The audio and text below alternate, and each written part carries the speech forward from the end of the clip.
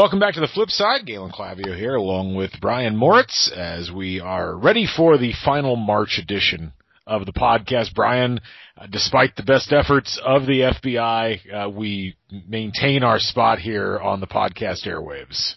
We do. I'm on Apple stuff, so I feel like we're under surveillance right now. You are careful. Yes. So I mean, yes, because your non-Apple stuff is completely secure, and it's only the Apple stuff that they can get into. It's, it's so unsecure that they won't even bother trying to break into it. Like that's my philosophy on things. You figure you Apple people are just smug enough about your Word documents that it's like they might have something there, and meanwhile us schmucks with Windows, they're like, well, these people are not important enough to care about. So yeah.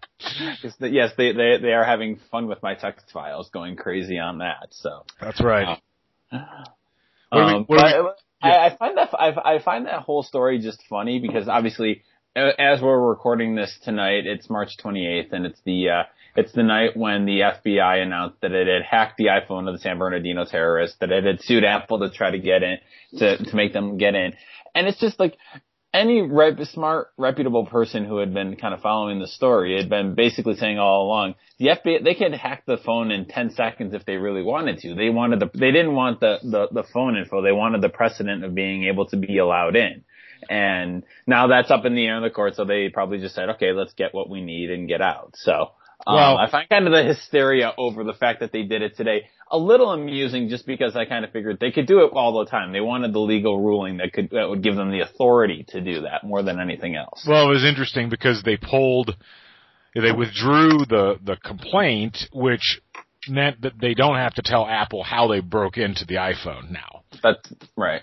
Which is an interesting little twist on things. So it's right. Like Apple was probably almost like, well, we hope that you keep this going and you break it so that you can tell us how you did it. And now they're not going to be able to find that out. That's true. So what we are at episode 11. We have tied Cop Rock after tonight. Nice. Big moment. So what's the beer choice for tonight from Bloomington? So we actually went out of state, I believe into your state, and we have the Evil Twin Yang. I'm not familiar with that. With their work. This is Evil Twin is located in Brooklyn, and actually no. That's not. No, I apologize. They're not in New York. They're located in Stratford, Connecticut. My mistake. But Brooklyn's not even New York. But no. This is interesting. It's an Imperial Taiji IPA. So it's 10% ABV. They actually sell it, like it's on the same row at the Big Red Liquors here, where they've got that and a stout. And they've actually got a black and tan premix if you want it, which I decided not to get because I wanted to at least try the IPA out on its own first. All right. A black and tan premix. That sounds, That sounds like I'd have to have a couple other ones in me before I broke that open, but it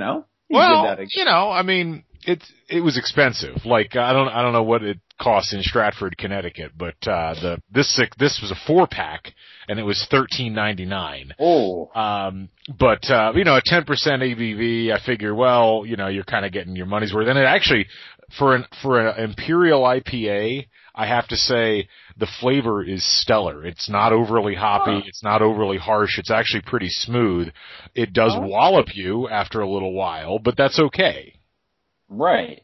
That's interesting. Oh, that's good. I am going with a beer I don't think I have not had for an episode yet, but I have discussed several times. It is Switchback Ale. Okay. So I went out of state too. This is out of Burlington, Vermont. A small brewery makes this, and this is this is my favorite beer. Of all beers I've had, this is number 1 on the list. This is the last of a stash when we went to Vermont for a family vacation / Avett Brothers tour this past summer. We spent a couple days up there and we went to the brewery and we did the tour, which was okay. I'm not a big fan of brewery tours because, I know how you make beer and there's really not anything different about how, once you've gone on one, you've pretty much seen them all, yeah. Right. But, it was funny when we were at Dogfish Head because we vacationed in Rehoboth too. And, they were doing a tour and we were at the tasting bar and the guy goes, you don't need the tour. We take water, hops, mix it, make beer in there, and we serve it out here. Sold. But anyway, when we were in Vermont, we picked up a case of the 22-ounce bottles or whatever. That's the only size that they bottled at the time. And this is the last of our summer batch. So, have you? I don't want to diverge too much down the beer track because I know we have another topic to talk about today. But what do you make? Somewhat related. What do you make? It's true. What do you make of this sudden hard left turn that many craft breweries are taking into sour beer? Can you give me some examples? I'm kind of, maybe this is not happening where you're at, but in our local area, like our big brewery, the biggest one in Bloomington, Upland, they're building a whole new structure where they're just going to brew, if I understand correctly, they're just going to brew sour beer there. And so, it's kind of like, you ever had like Bell's Third Coast or, stuff like that where it's got a decidedly kind of sour taste to it, whether it's fruitated or whether it's something else. And I don't know. What are your thoughts on that? A couple guesses off the top of my head. I mean, one might be, I don't know what types of hops are being made available, what types of hops are being, there's kind of a growth in hops growing and in hops harvest. So if different types of hops are being grown maybe closer to the brewery, maybe they're able to experiment, try something different rather than rely on the Cascade IPA hops. I can also see for a lot of craft breweries taking that turn just to kind of branch out away from being the hoppy IPA. Because we've mentioned this before on how for a lot of people, I think when you think craft beers are kind of defined by the IPA and by that kind of ultra hoppiness. And so I don't know, maybe it's just a way to kind of distinguish themselves, kind of step away from the, you go to any kind of beer selection, you just see a ton of IPAs these days. And I think trying to maybe branch out from that and stand out from the market a little bit. I don't know. I haven't had much experience with sour beers, so I don't have, a lot of reference for them. So. Well, I charge you with going out and educating yourself on that front. All right, I have homework. All right. I want you, come back in 2 weeks, having consumed at least 3 sour beers, and give me your stated evaluation of the stuff. I'm only taking this assignment because A, it means I get to drink beer, and B, you have tenure and I don't. So I have to listen to you. That's right. I knew tenure would come in handy at some point. Oh goodness. Anyway, so we're going to stay in the world of consumables, but move over from drink to food. You wanted to talk a little bit about cooking tonight. Yeah, it was ideas I was coming up with. We've done a lot of college basketball talk lately, rightfully so with the tournament, but I figured we wanted to branch out. And since only one of our alma maters is still alive, I figured there's, not much to say beyond that. No, there's really not. No. So, oh my God, people up here are obnoxiously smug right now about Syracuse being in the Final Four. Obnoxiously smug about it.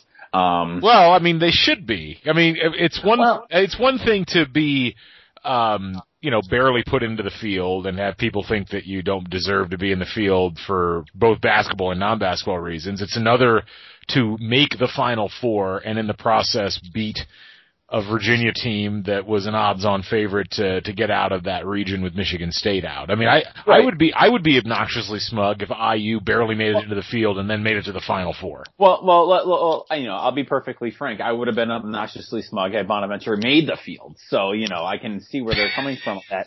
2 quick thoughts on that, and then we'll get into cooking and food. I knew you couldn't stay away from basketball. Of course not. So much to say and so few venues where I wouldn't annoy people up here. It's that, so, okay, they didn't belong in the field and now they're in the Final Four. Well, for one thing, and you know this from being kind of an analytics guy, just because they've played well and they played very well and played extraordinarily well last night to come back. That doesn't mean that, you said we didn't belong and look where we are. Well, you didn't belong at the time. The example I use for students is if you're playing blackjack and you have 20 and you say hit me and get an ace, was it a good decision? Was it a smart decision? No, it was an incredibly stupid decision. It just happened to work out. I got a blog post working on this and how it kind of relates to sport and the idea of the sport ethic and winning being the thing that matters. And is that affirmation bias? Probably it's the affirmation. I like that. It's the idea that if you win, it's the right decision. And, it doesn't matter if, if it was, I think we should just dub that affirmation bias. Like, I like it. Because I just looked it up, and the only thing that comes up on Google is confirmation bias, which is, yeah. So I don't know. Maybe we'll think, yeah. Bias. But anyway, go ahead. Yeah. No, and I lost my train of thought, and it's probably for the best. But yes. So an impressive run, upstate Central Western New York. Very excited about Syracuse going in. But I kind of wanted to veer off of that, and I had the idea of talking about cooking and talking about food. And I know you're interested in this. We've talked about chili in past episodes. I know that, I've actually watched the video you once posted about cooking fried chicken. Yep. Because that's what I do with my life, apparently, watch videos of you cooking. I mean, there are worse ways to spend a day. There are worse ways but, that 10%'s hitting you right now. But, I was thinking about this last week because we had spring break last week, and so I was home, and my daughter was not off school, so I was home. But my wife was at work, and I was home most of the days. And so I always like taking those chances to, hey, maybe cook maybe make a little bit more of an extra. Put a little extra effort into dinner. Maybe make something that goes beyond just heating something up quick at the end of the day or throwing something together when we both get home from work. And I heard about this book on another podcast, and it's Ruhlman's 20, and it's Michael Ruhlman of food journalist, he's a chef/food journalist, I believe. It sounds like he's a pretty interesting story. It sounds like he's a guy who who was a food writer and then learned to become a chef so that he could become a better food journalist and write more authoritatively about food, which is a really interesting concept that we could extrapolate out on in our own areas of expertise. And so I was reading his book, and his book is fantastic because it basically breaks down cooking into the 20 most basic elements, flavors, and techniques. Okay. And so it's like, very basic on salt and why salt is so important, water, how to, sauteing, cooking with gentle heat, making bread. And it's funny, and what got me thinking about it was I tried to he has a recipe in there it's a Dutch oven bread. It's very simple bread. You just make it and put it and bake it in a Dutch oven. And I tried to make it, and it was an absolute disaster failure. But it just, and thinking about that, it just kind of got me thinking about cooking and the different ways we cook and the different reasons and different benefits we get out of it. And so having known that you're culinary minded as well, just thought it'd be a good topic for interesting. So like in general, basically, we can kind of take this wherever, but I mean, how often do you cook versus make dinner? Do you understand the distinction I'm going? Yeah, I do. I cook deer. How often do I cook versus making dinner? He's going to the wife. This is a big deal. 70% of the time I cook as opposed to just making dinner. Now, that's a really good ratio. Now here's the thing. This is an unusual household. My wife is a good cook. I am a great cook. And I'm not, all false, she just said it's true. I've been cooking since I was like 12. It was one of the things that I learned from my dad and my mom too, but mostly my dad. My dad got me interested in grilling. And so a lot of what I did initially was grilling, but my dad was very much not satisfied with the traditional way of grilling. Like, to him, it was anathema if you're going to make hamburgers, you didn't just buy the pre-made patties and slap them on the grill and then take them off. He had this whole system where he would like season the meat, and he would almost like make meatballs basically with it, but then turn that into hamburger and put it on the grill. He had this whole marinade system with chicken. We used to grill turkey for Thanksgiving, like whole turkey on a Weber grill over charcoal. It's delightful. You should try it sometime. It's 12-pound bird, takes an hour and 40 minutes basically. Really? Nice. It's far more flavorful than what you get out of an oven. So anyway, that was my backdrop. when I was in college, I would play around with certain, recipes. Some I would create myself. My mom got me The Joy of Cooking, which to me is like the Torah of cookbooks.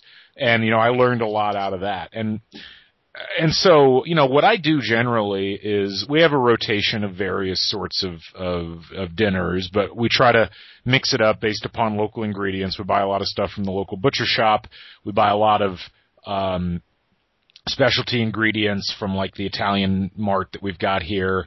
I've gotten into making certain things. We did some homemade pasta, which actually turned out pretty good. I make a lot of homemade bread. I make my own pizza dough, things like that. So, rare is the time when we'll just kind of make dinner. Most of the time what we do these days is from scratch.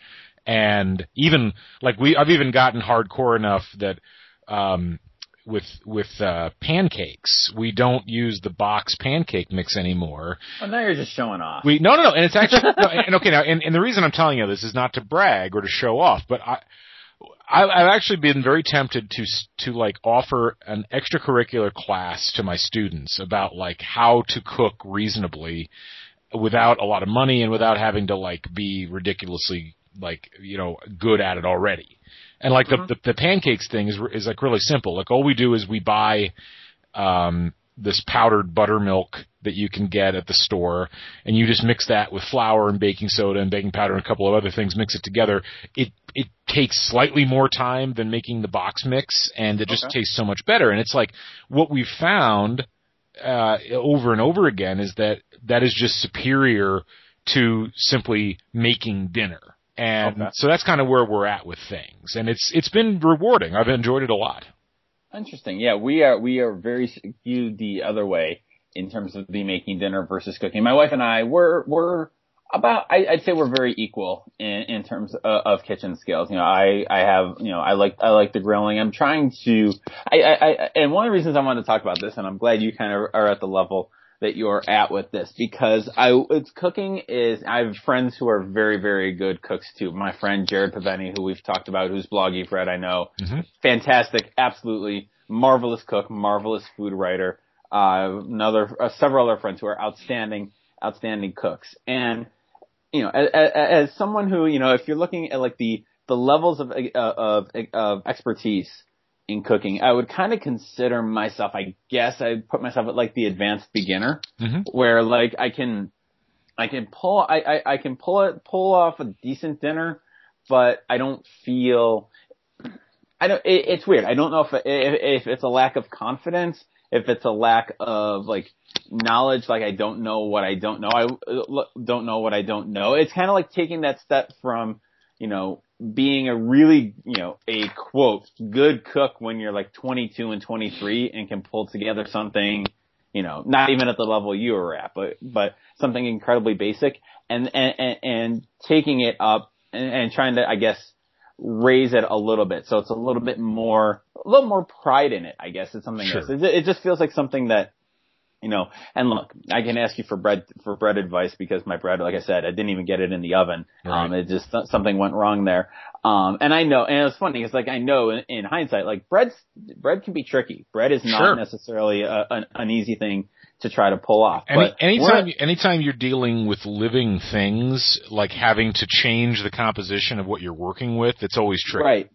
It's like making beer, basically. It's the same sort of deal.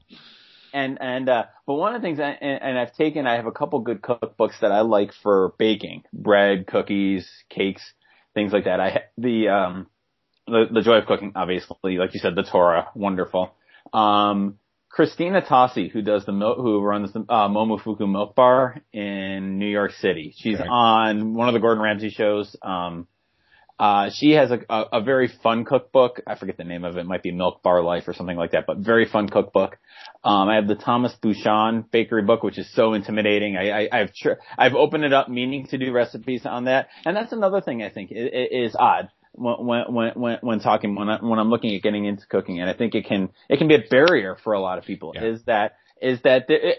not just, at the Thomas Keller level. And Thomas Keller is, of course, probably the best chef in the United States and legendary. But there's like, there's like a weird two levels of kind of cookbooks and recipes. There's the OMG Pinterest cheesy enchilada bake blog, and I hate them so much because it's not just the quality of the food that they're putting on, but it's like 18 pictures of the food, little paragraphs talking about how much their family loved it. And you can tell that they're like writing it because they took an SEO blogger class that said you want to maximize somebody's time on the site. So you just stretch it out till you get to the recipe. Right. Or it's, at the level of a Thomas Keller or a Michael Ruhlman where it's very, not just precise, but you have to, there's a very specific way to do things and a very specific, like, you have to have the right baking pan and the stone and the quality of knives and the quality of ingredients. And I know all of that matters. I know a lot of times the best ingredients, make the dish. But like I said, and I'm interested in hear your thoughts on this, just because, as someone not quite at that level, it can be really intimidating to enter into that world and to see a whole lot of, if you're not doing it like this, you're doing it wrong, and you might as well just be eating McDonald's all day. One of the biggest problems I have with the mentality that a lot of people exhibit towards cooking is that they get exposed to those really top level cookbooks and they get scared off for many of the reasons that you're describing. And to me, I look at it as the difference between French cuisine and Italian cuisine. So like French cuisine is based upon the concept of, haute cuisine, like high cuisine. Like the idea in France was, we're going to create an upper stratification of food that will be considered the aspirational goal of every chef in France. And because French cooking has had such an impact on culinary culture in the United States, I think that mentality tends to reign supreme for a lot of people. If you look at Italian cooking, it's all very local. It's all based upon local ingredients. It's all based really upon a lot of simple concepts. And the idea is, can you get the basics right? And if so, how are you able to apply those other items in and around it? And I think for me, and everybody's different. Everybody's flavor is different. There's a lot of people who get very prissy about what they eat, and that's fine. I mean, it's a big world. We got room for everyone. But for me, what I have found is that the best tasting food for me is the stuff that hews closer to the basics than the things that I would spend 6 hours cooking in the kitchen. And a lot of it has come down initially to figuring out the basic techniques to make things taste the way that you want them to. And even that building block, I think, is one that a lot of people don't stop to think about. Like, so when I go out and I taste something I really like, the first thing I want to know is, okay, how did they get it to taste that way? What did they use to make it taste that way? And a lot of times it's relatively simple ingredients. It's like they used butter, or they used salt, right, or they used red pepper flake, or they seared the meat in a particular way, or the pasta was made this particular way. And a lot of times those main things end up being so important to how things taste. But I think a lot of people don't grasp that, and a lot of people don't have much of a spice cabinet. We have 60, 70 different types of spices and things like that we have gradually collected. We don't use them all the time. I mean, there's stuff in that spice cabinet that's probably 5 years old, but we put the spices in certain things that we know we need that particular flavor for. And I think a lot of people don't grasp that you have to do that. They also underspice. Like, right. One of the first things that my wife had to learn when she moved in, because my wife grew up in a typical Indiana family where a lot of people here, my mom was in the same thing, a lot of German immigrants, a lot of Scottish immigrant, that descended stock, and those genetic populations by and large don't believe in spices or don't understand what spices do. Like, everything is very, very basically flavored, which, whatever. But, to my palate, and now to her palate, much to her consternation, we have to season food in a way that gives it a lot of flavor to go along with whatever the inherent flavor happens to be. Right. So, looking at recipes, I mean, we've got a lot of cookbooks. I mean, my wife's a huge Barefoot Contessa fan. Okay. I enjoy Jacques Pepin's stuff at times. There's a couple of others that I've enjoyed, but honestly, I get most of my recipe ideas initially off of the internet, Right. and not off of Pinterest. I mean, the Food Network website, believe it or not, has some really good recipes if you know who to look for. And a lot of it comes down to, do I like this chef and what they normally do? It's like Tyler Florence for me normally is a guy whose recipes have something in them that makes it taste good. Right. Whereas there's other people I could point to and be like, that's not really somebody, like Bobby Flay. Bobby Flay makes okay stuff, but it doesn't hit my taste buds the way I want it to. But you got to experiment with those things. Right. Okay, let's do this. So if you're offering that non-credit elective to students on cooking, what's your syllabus outline look like? Like, what are the basic things, and talking to someone like me who like knows their way around the kitchen, but is still kind of, all right, I want to cook more. I don't want to make dinner anymore. I really like that. Right. I came up with that distinction. I really like that. So what's the, what's the syllabus? What are we learning here? Well, I think first and foremost, we start off by going over the basics of what food is, like what the different types of food provide you, how they fit together. One of the big things for me is like, let's go through the meats and let's talk, because that's a building block of a lot of dishes. Now, if you're vegetarian, obviously we might skip that module, but even with the vegetarian stuff, it's like, okay, what can we do with each of these vegetables? What can we do with these fruits? Like, what cooks well? What doesn't?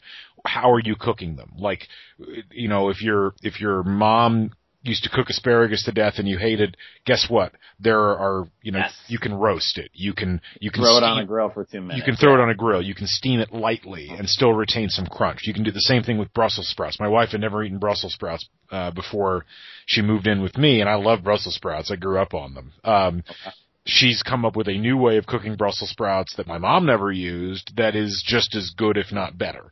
Like, so we walk through those things first. Like how do we use different cuts of chicken? How do we cut up a chicken? How do we shop for meat? What sorts of meats? Because I'm always surprised that like people don't really understand the difference between a strip steak and a ribeye and a tenderloin, or they don't understand the cooking properties of a thigh versus a leg versus breast meat. And I think all that becomes very important because so much of the bad food I've had at other people's houses in the course of my life, a lot of it, frankly, has been because it wasn't cooked right, not because it wasn't given. Exactly. Yeah. Right. I know exactly what you're saying. Right. Yeah. So for me, it's like, okay, let's cover those things. Let's figure out, okay, you want to make eggplant parmigiana. Well, we need to learn about eggplant first, and then we need to learn about pasta. And, you need to understand that, when you're cooking, there's another mini video that I put out once about how to cook pasta. And it's like, it's amazing how many people don't even understand how to do that. People overcook their pasta. It ends up being rubbery and not that very good. And, or you don't salt the water. And right. People are terrified of cooking rice because they don't grasp how it works. And it's really simple. Rice is one of the easiest things to cook. So that's what we're starting with. And frankly, we could do a whole class simply on those things. But once we get past that point, then we can talk about, certain, like the pots and pans that people are using. Are you using a nonstick versus a cast iron skillet, or are you using a Dutch oven, and what are you using it for? The order of operations for certain sorts of things, like, if you want to do a stir fry one night, okay, well, how do those components work? How do you cook it? What goes in first? What goes in last? What should be cooked ahead of time? Things like that. And then even with things like grilling, it's like, the differences between gas and charcoal and the stuff you can do with one or the other and the flavor profile that you're going to get out of that. These all seem very elemental, but frankly, I think most of the things that bump you up from complete amateur or even like mid-level beginner to the next level is simply grasping those basic concepts and understanding this is what this does, this is how I do this is how this gets applied. Then, and this is where I'm at, because I wouldn't call I'd say I'm a very good cook or great cook. I wouldn't say I'm an expert by any means. Like if you put me on Chopped, I probably wouldn't fare particularly well because there's certain things I still don't do that great. But I understand how things fit together enough that now I feel confident when I'm in the kitchen experimenting. Right. I don't feel like I have to stick completely to a recipe. Like I can add this or that if I feel like it'll give me more, give me something different, give me a different flavor, and I'll try it out. And sometimes it works, and sometimes it doesn't. But most of the time it does. Most of the time it does work, and if it fails, it's okay. Right. And I think ultimately that's what the final exam in the course is about, getting people over the paralyzing fear that they're going to fuck up dinner, and as a result, they're not going to, they're going to be overly conservative in what they do because they want to avoid that outcome. I feel that fear, it's funny, I feel that fear especially when I'm doing a main course, and that mainly gets to the cost of the protein. Mm-hmm. If I pay, whatever, $20 for a thing of skirt steak or a flank steak or something, and I screw that up, well, crap, that's decent money going down, that's decent money down the drain. That's one of the great things I love about why I like baking. One of the reasons I really like baking, there's a certain creativity to it that's fun, right. Dough becomes something, it's more, you make something more of it. A lot of the reason I like baking, to be honest, is so many guys I know are very good protein cooks, whether they're very good or they think they are, and it's kind of like flying against that stereotype. But I also like experimenting with baking because my aborted bread from the other day, the total ingredients cost me $2, less than $2, $1.50 for the flour, 75 cents for the yeast. And I'm out the time that my dough didn't rise and stayed sticky after 5 hours. I'm like, okay, this is a waste of time. But if you can get, I do like that the notion of kind of getting over that fear of screwing up, because, okay, you screw up dinner, then you have cereal or a peanut butter sandwich, or if there are people over, what if something goes wrong? Well, you order pizza, you laugh about it, and it's a great story next time you hang out. I think that there is that kind of, there's that kind of, maybe it's, kind of built into our parents' DNA and our grandparents' DNA, and they handed down the idea of wasting food, and you don't want to wait, and, that's, a real problem.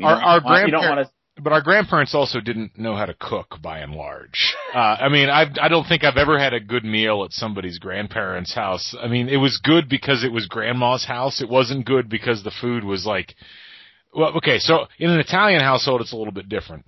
Or a Jewish household. Or a Jewish household. But, a lot of people's grandparents, just made incredibly bland food, or they severely overcooked the turkey or the ham because, in Indiana, people were convinced that if, pork didn't get up to 200 degrees, you were going to die of, botulism or not salmonella. My grandmother had trichinosis from pork, and it was in the 40s or 50s. I don't know, but Lord knows I heard about it for the entire time she was alive. And my mom never liked pork roast growing up. Well, of course not. Your mother cooked it to 200 degrees to within an inch of its life. Then you go down and get some real Carolina barbecue that's been cooked low and slow for 8 hours. And wait a minute, this is how it's supposed to be. And the funny thing about, this is there's so many with the protein thing. I think it's hilarious because it's most people don't realize this, but Carolina barbecue or Memphis barbecue or whatever does get cooked to 200 degrees, but it gets cooked to 200 degrees at 200 degrees. Over 8 hours. Over 12 hours, I would say. Yeah, but, and that's what I mean by getting the techniques down. It's you don't slow cook a steak, and you don't put pork ribs, in boiling water to get them tender so that you can put them on the grill. Those sorts of things. And look, as far as ruining protein, the best investment anybody can make if they're serious about wanting to learn how to cook is an InstaRead probe thermometer that you can put into a steak or a hamburger or chicken to make sure that it's at the temperature that it needs to be at. And, look, you'd be fascinated at the number of technique-based websites that are out there that do a really good job of explaining how to cook particular types of protein. I did this one. There's this one website, and I'm some of the information on it's hit or miss, but it's called AmazingRibs.com. But this guy has put a significant amount of time and effort into teaching people how meat cooks. And it's aimed primarily at like pork shoulder and ribs and things like that. But there's even a whole section on cooking steak, and it taught, I used it for the 4th of July one year where we had these big tomahawk ribeyes. Okay. That were, they were solidly 1.5 inches thick. Mm-hmm. And, rather than doing what I normally would do, which was cook them directly over the fire at really hot and then just like try to time them when they'd come off, I cooked them off the flame on the opposite side of the grill for 25 minutes until, and they barely inched up until they got to about 115 degrees. Okay. And then for the last 5 to 10 degrees, I put them on the flame directly, browned the outside, and it cooked perfectly. You have to have a really thick steak to do that, but that's the sort of thing I'm talking about. It's like, and it's the same thing with baking. Like, I use the InstaRead thermometer when I make bread all the time, because it tells me, make sure that I'm not overcooking the bread. It allows me a little more flexibility in how I'm cooking it in the oven, things like that. Right. So yeah, it's just, I stopped worrying. And look, I was lucky because I had a father who grilled, my dad grilled 4 times a week. Oh, wow. Year round. He would, in the dead of winter, we would be out grilling things. Oh, absolutely, yeah. And so I got over the fear of, screwing the meat up early, because you start to figure out the telltale signs for, for chicken or for hamburgers or whatever. Mm-hmm. And after a while, it just becomes natural. And I think people, because they're so petrified and because they might have a bad experience, the first bad experience they have, it's like they shut themselves off and they're like, well, I'm never doing that again. And that's, your response should be, no, I'm going to dive back in and do, and double down on this. Yeah. Stupid things that have kind of, I've gotten better at is, controlling temperature too, learning to, wait, I can turn this down while I'm cooking it and calm it down. Or, it's almost always turn it down. My wife is always on me to do that, rightfully so. And one of the things I've learned is the kind of great power of cooking something longer at a medium low heat. Again, there's a level of appropriateness. You're not going to do that with scallops or shrimp or something like that. You're going to go hit that with high heat quick. But, knowing that is half the battle. Exactly, right. So, what's if you had to pick your go-to dish, we're like in IX 2 years from now, we're coming over and a small group. So not like a big, thing where you're going to make mass quantities of food, but small people, 4 to 6 people dinner party. You're in charge of the menu and, you're showing off your best of the best. God, that's rough. Cause really. Let's stipulate, air quotes, normal eating habits. So no vegetarians, no allergies or anything like that. So. Right. So. Well, gosh, that you're putting me on the spot here. Yeah. I make a very good carbonara. Which, for those who aren't familiar, it's a pasta dish, which involves bacon and egg and cheese, kind of all mixed together. I have a very good pasta methodology, which involves repatriation of the pasta water back into the pasta after it's finished cooking. Really? Stopping it very much in the al dente phase, gradually mixing in a kind of a Parmesan or some other sort of cheese while it's sitting there hot, before it actually gets anything else added to it, things like that. And then, with carbonara, it's funny because it's like the basic meal that you make in The Sims. When your guys just learning how to cook, so it kind of gets a bad name, but it's a very rustic dish, that is generally, it hits most of the flavor profiles because it's salty, yet it's also got a kind of a starchiness to it because of the pasta, particularly the way that the pasta gets cooked.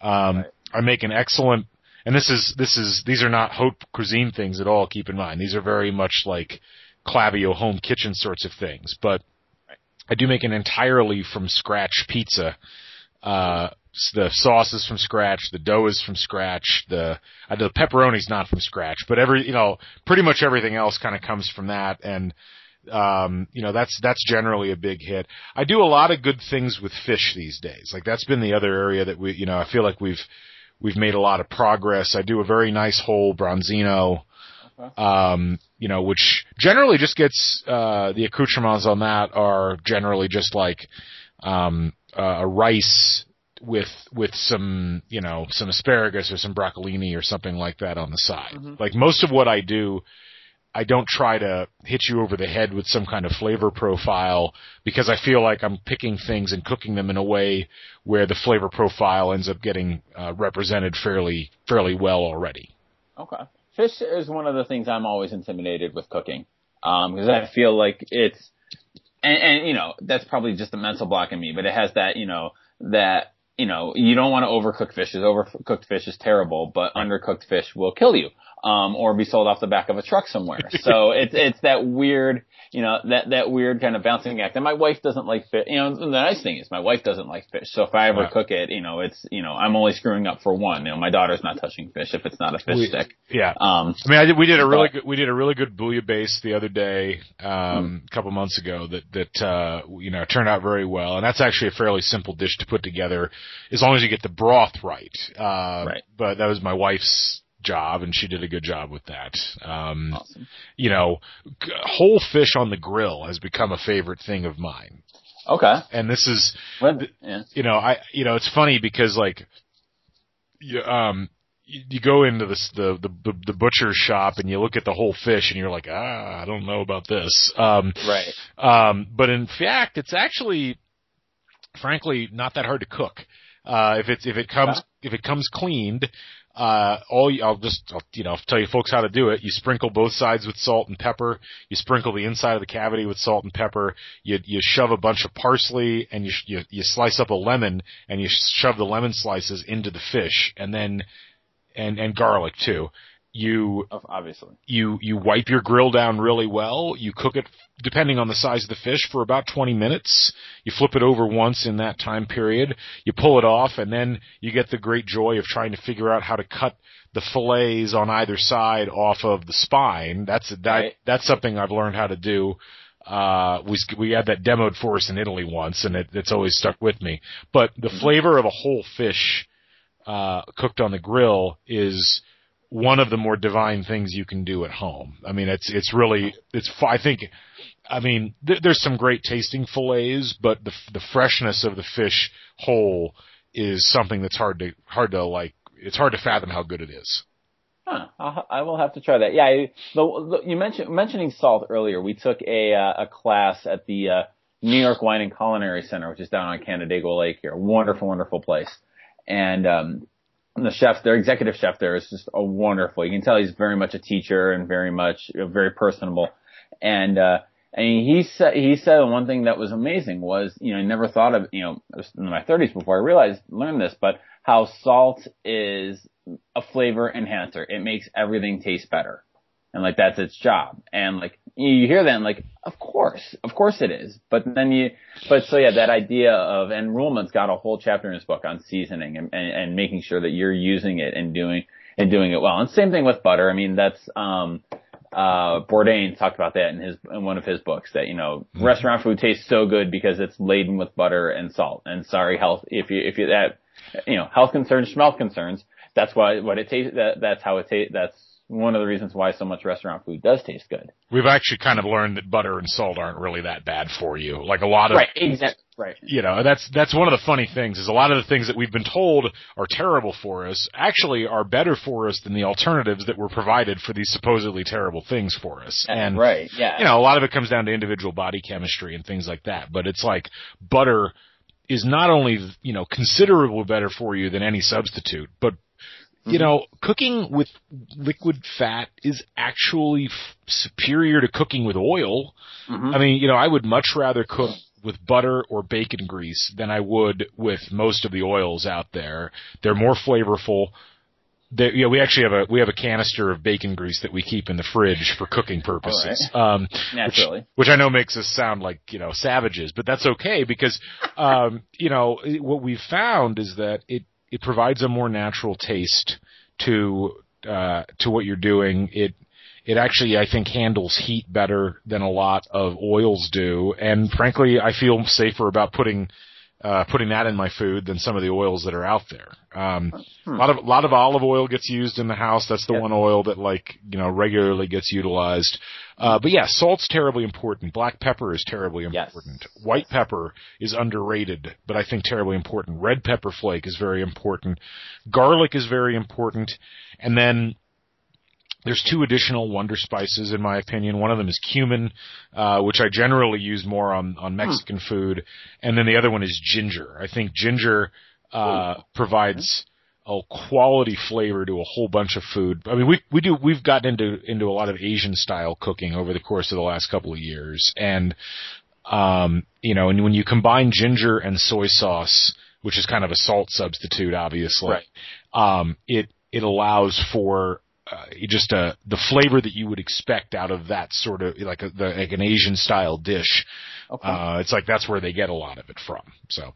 All right. And, one thing I should say that I do admire about your cooking is that you are not an Instagramming foodie, which I appreciate as a friend of yours. Do you have a pet peeve of kind of like social media food culture and kind of foodie culture? Not really. It's funny.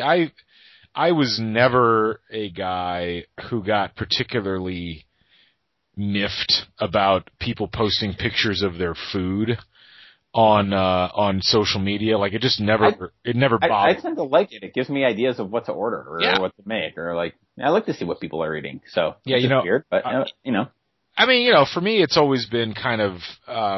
I think my biggest issue with foodies is that they call themselves foodies because now part of it is because I have a weird psychological distaste for the ooh sound in the English language. Like my wife will verify this. Okay. Like I like any words that have like an ooh sound in them.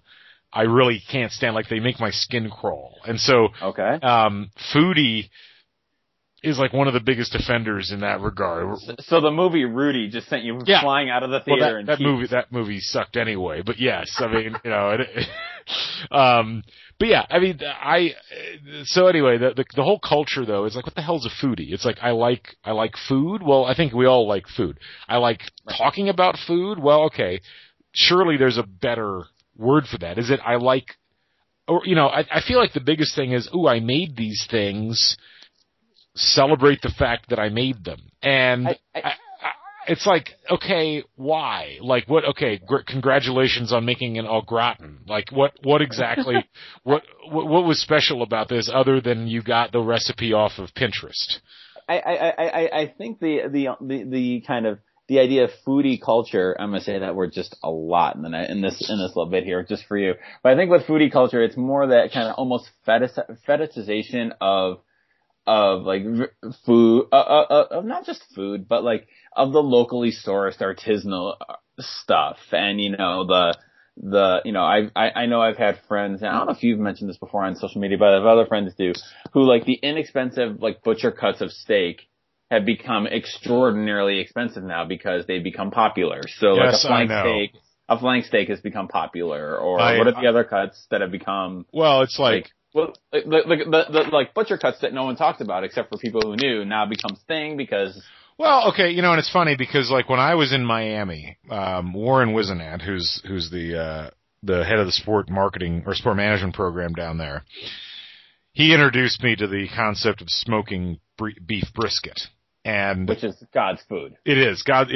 Beef brisket is incredible. And I used to drive down from my house in Miami down to Homestead because there was a Walmart in Homestead that sold Packers brisket, like in the thing, 13, 14 pounds of meat, and you could buy it for like 79 cents a pound. And even when I moved up here, for the first like 3 years that I was living in Bloomington, you could go to the Walmart here and they would sell Packers brisket and it would be, $1.29, $1.59 a pound. It's $5 a pound now. And now, instead of getting a brisket for, $15, bringing it home, smoking it for 12 hours, and then having delicious brisket for months because you've got that much left over. If I want to do that same thing now, it's going to cost me like $60 to buy that brisket. And I'm only going to do that in like moments of special celebration. And, so does it irritate me that brisket has been kind of lost to the hipsters? Yeah, it does, but I understand it, and I'm glad that people are enjoying it more widely now. I hope they make more cows to bring the price back down. But but it's like pork shoulder's still cheap, and I'll buy a butt roast or a picnic roast, and those are still on sale here sometimes for $1.29. And I won't even necessarily smoke those. Like, there's a great recipe we use where I do pretty much the whole thing in the oven. It's almost as good as on the smoker. It takes far less time, and I'll spend a grand total of like $12 on 9 pounds of meat. Right. Yeah. I this will probably bring me great shame, but I've made a very passable to good pulled pork shoulder in the slow cooker. Look, here's the thing.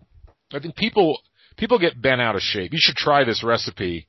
I'll tell you the recipe right now if you want for the oven. Is this more homework? Okay. Yeah, more homework. This is actually, because I used to do pulled pork in the crock pot too, and it's delicious. But it's more delicious if you do it this way. So what you do is you take the pork shoulder, you rub it down with spices.